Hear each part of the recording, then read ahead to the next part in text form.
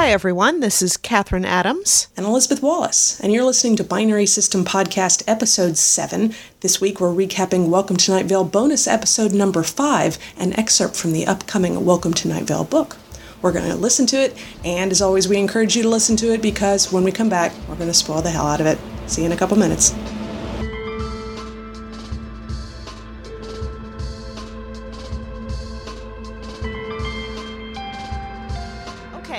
I'm really happy with that, and I'll tell you, my opinion after we had read that excerpt before was the same as it is now, but now I have confirmation on it. The voice that the Welcome to Night Vale book is written in is perfectly matched to the voice of the podcast. So. Oh, absolutely. I mean, people have been wondering, how is a book going to compare to listening to an episode? It's really just like reading an episode. I mean, it's just spot on. Yeah, I mean, all of that weirdness, all of the strangeness, all of that people trying to act normally when stuff that is going on is completely abnormal. That's the same thing that's going on in the book. Yeah, and you see a lot of examples about what they were talking about, where the way to make something scary is to have a completely normal situation with just one thing off, and it just happens over and over again in this book. Yeah, what did the part with the shower when they were reading that out? Oh, hold on a second. We should probably talk, before we jump into that, we should probably talk about the preview stuff. Yes, exactly. They were talking about the fact that we've got several different tours going on, live shows that are going to be going on, but they've just announced a book tour as well. And the book tour is coming to Chapel Hill. Yay! So I might have the chance to go see them twice this year. That would be fun. Very nice. Very nice. Yeah, they've got a show. Closest they've got for the book tour to me is L.A., but L.A. is going to be on Halloween night. And I'm like, ooh, do I want to go to L.A. on Halloween? I just may. That might be fun. And when is the live tour coming to your to San Diego? Because I knew they were going to be coming there later this year. I think that's in October as well. So I might have a chance of seeing them twice in the same month. In the same month. That's pretty impressive. So, so this book's going to be over 400 pages, I think. So man, that is going to be so much fun. And coming out October 20th, and then the book tour starts the 21st. Yep. They're just piling it right on top of each other. And the book tour is going all over the country. I mean, he was listing Boston, New York, Chicago, Seattle, Austin, Portland, Miami. I mean, it's all over the country. So I really hope, as much work as they're putting into this, I hope they make all the monies off of it, because it just... Oh, God, yes. Wow. Absolutely. Above and beyond there. So the episode today, which is technically a bonus episode, is actually from the just finished recording of the new Night Vale novel with Cecil doing the reading of it. And it was perfect. Now, Catherine and I had both had a chance to read all of this content because at the Night Vale panel at San Diego Comic-Con, as you know, they gave everybody a sample. And this was the exact same text from the sample, but just hearing it in Cecil's voice is really wonderful. It is. And the bit about the shower, did you write any of that down? I don't have the book in front of me, but... hold hang a second. Let me grab the book. 1 minute. Yeah, do that. Tonight we are young, and we'll set the world on fire. We can go higher. I probably got the lyrics all wrong about that, but... Yes, and the bit about the shower is a perfect example of what you were talking about when they explained that making something unsettling is having everything be perfectly normal except one element that's totally off. Yes, exactly. It's talking about how you'll know that you'll need to pawn something and the knowledge will come to you probably while you're in the shower, and it's talking about you'll collapse, surrounded by a bright glowing blackness. You will find yourself on your hands and knees, the warm water running over you, and you will know where the pawn shop is. You will smell must and soap and feel a stab of panic at how alone you are. It will be like most showers you've taken. It's just really, really perfect. Really perfect. And the first chapter is mostly about Jackie, who runs the pawn shop, and she's just like every other normal 19-year-old that you've met, except for the fact that she's been 19 for a very long time. Now, okay, wait a minute. Cecil's friend that he's known from ages, who was a teenager for decades, or maybe longer. Is that the same thing? It might be Harlan, I think is his friend. Yes, Harlan. Yeah. Usually voiced by Will Wheaton. But I think it's the same thing of, time just doesn't work the same way in Night Vale, and apparently it doesn't work the same for all people in Night Vale. Yep, and that's odd because Jackie seems to think that it's perfectly normal and or a conscious choice for her to be 19 and run a pawn shop for centuries, whereas Harlan seems to have not realized that he was a teenager for that long, and then suddenly he's an adult with a wife and a kid and all of that stuff. Yeah. In the sample chapters that we got that actually come after this book, they talk a little bit about it definitely is a conscious choice because she's got friends who knew her when she was in high school, but they went ahead and just grew up and everything, and now they're getting a little judgy with her about it. They're like, have you ever just tried being 20? So not really respecting her life choices very much right there. But yeah, I forgot that bit came next. I think they chose a really good place to stop with the sample that they played tonight, which was the man in the tan jacket has now sold something or pawned something, and the last Jackie sees of him is him running across the desert away from her as fast as he can.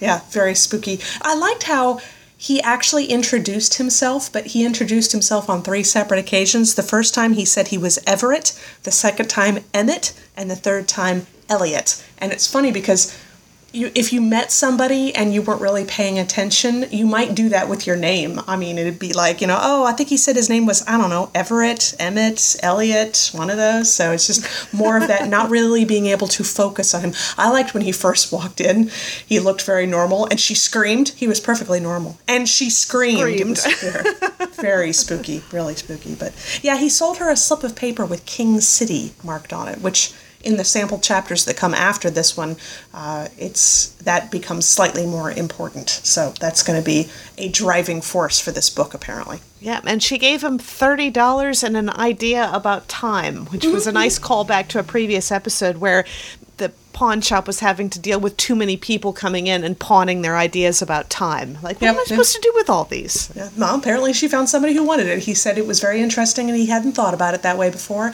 He doesn't usually think at all, actually. So it was really, there's buzzing coming from his deerskin briefcase, and he was harmonizing with the buzzing at one point. It was all very spooky. Very crazy. Very.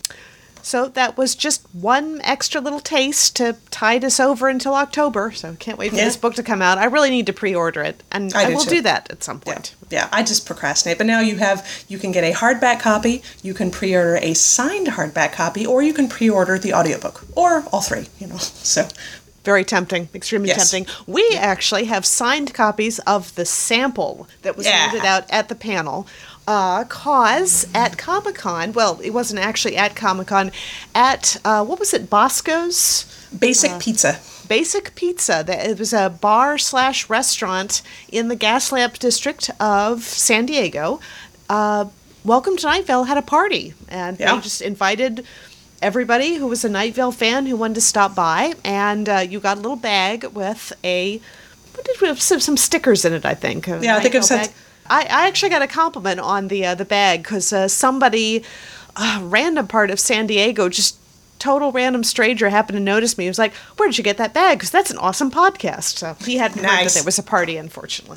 That's okay. It was totally free to get in. I mean, there were some people trying to get in, and the bouncer was saying, "Sorry, this is a private party," and everything. And I guess they just didn't know what to say because we walked up, and he's like, "You're here for?" And we're like, "The Night Vale party." He's like, "All right." And he gives us like little wristbands, and we walked straight in. So those people didn't know the code word, apparently. No, they didn't, which was Night Vale. But yes, exactly. Everybody was so nice because we walked in and there was a line, and we thought, oh boy, is this a line to get in or a line to the bar? And they're like, no, it's a line to a signature. And the woman we were talking to said, and as far as I know, the bar is still open, so run like the wind.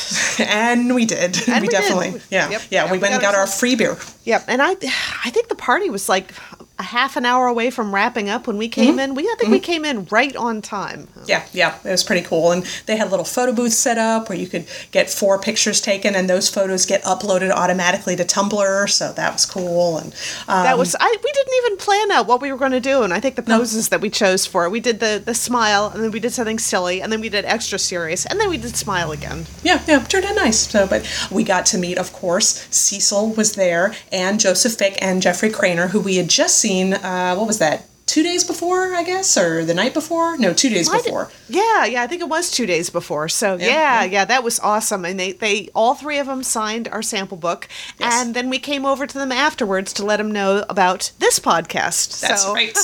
If the 3 of you are listening, hi, you're awesome. Yeah.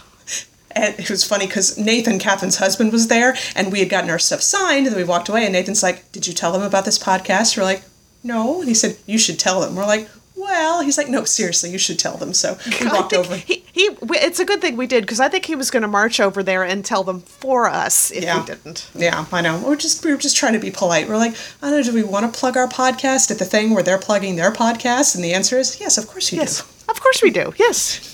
So it was a great time. We had a great time at Comic-Con. Everything was excellent. Thank you to our friend whose name I don't want to give out because she might have been taking a chance by helping us get into the Star Wars panel. So I want to say she knows who she is. Thank you very, very much, because we got to see Harrison Ford and Carrie Fisher and Mark Hamill, and that was amazing. That was really cool. And as I've mentioned on another podcast, we got to see them with our own eyes, not on a screen or anything, right there. We were, there. You know, what, 20, 30 yards away, maybe? Oh, yeah. It counts. It totally counts. It totally counts. And the night after that, we actually went out to the Embarcadero Park to see, they were showing Star Trek. I think we mentioned this on this podcast. They're showing Star Trek Into Darkness on the big screen outside, and the San Diego Symphony is sitting in front of them playing the entire score of the movie while the movie is playing, and it was just glorious. It was flawless, too. Yeah. I mean, just stunned.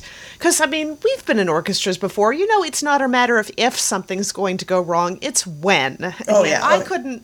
I mean, other than the fact that they had one false start at the beginning where they started playing and somebody forgot to turn the movie screen on, I think.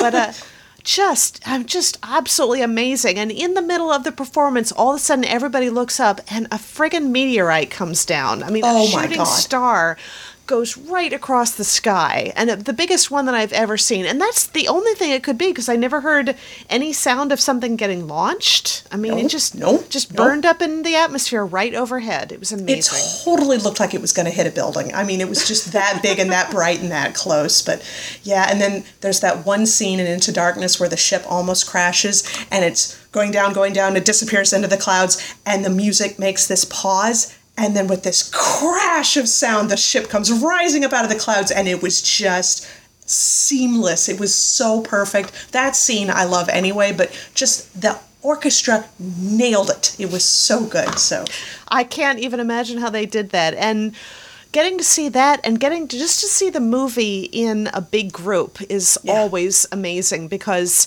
it magnifies all the emotions that you get from watching it. I mean, everything is funnier. Everything is more exciting when you get to hear the reactions of the people around you. Yeah. Spontaneous bursts of applause at the cool bits. So everything was just really wonderful. Oh, my goodness. Poor... God bless Leonard Nimoy. He got the biggest applause of the night, I think. He really did. Yeah, it was an audience full of nerds practically gave him a standing ovation. It was really And you know, I just watched the episode, and I can't even remember the name now. It was the original episode with the crew landing on that planet where there are these spores that make Spock fall in love with somebody. Do you remember I remember that?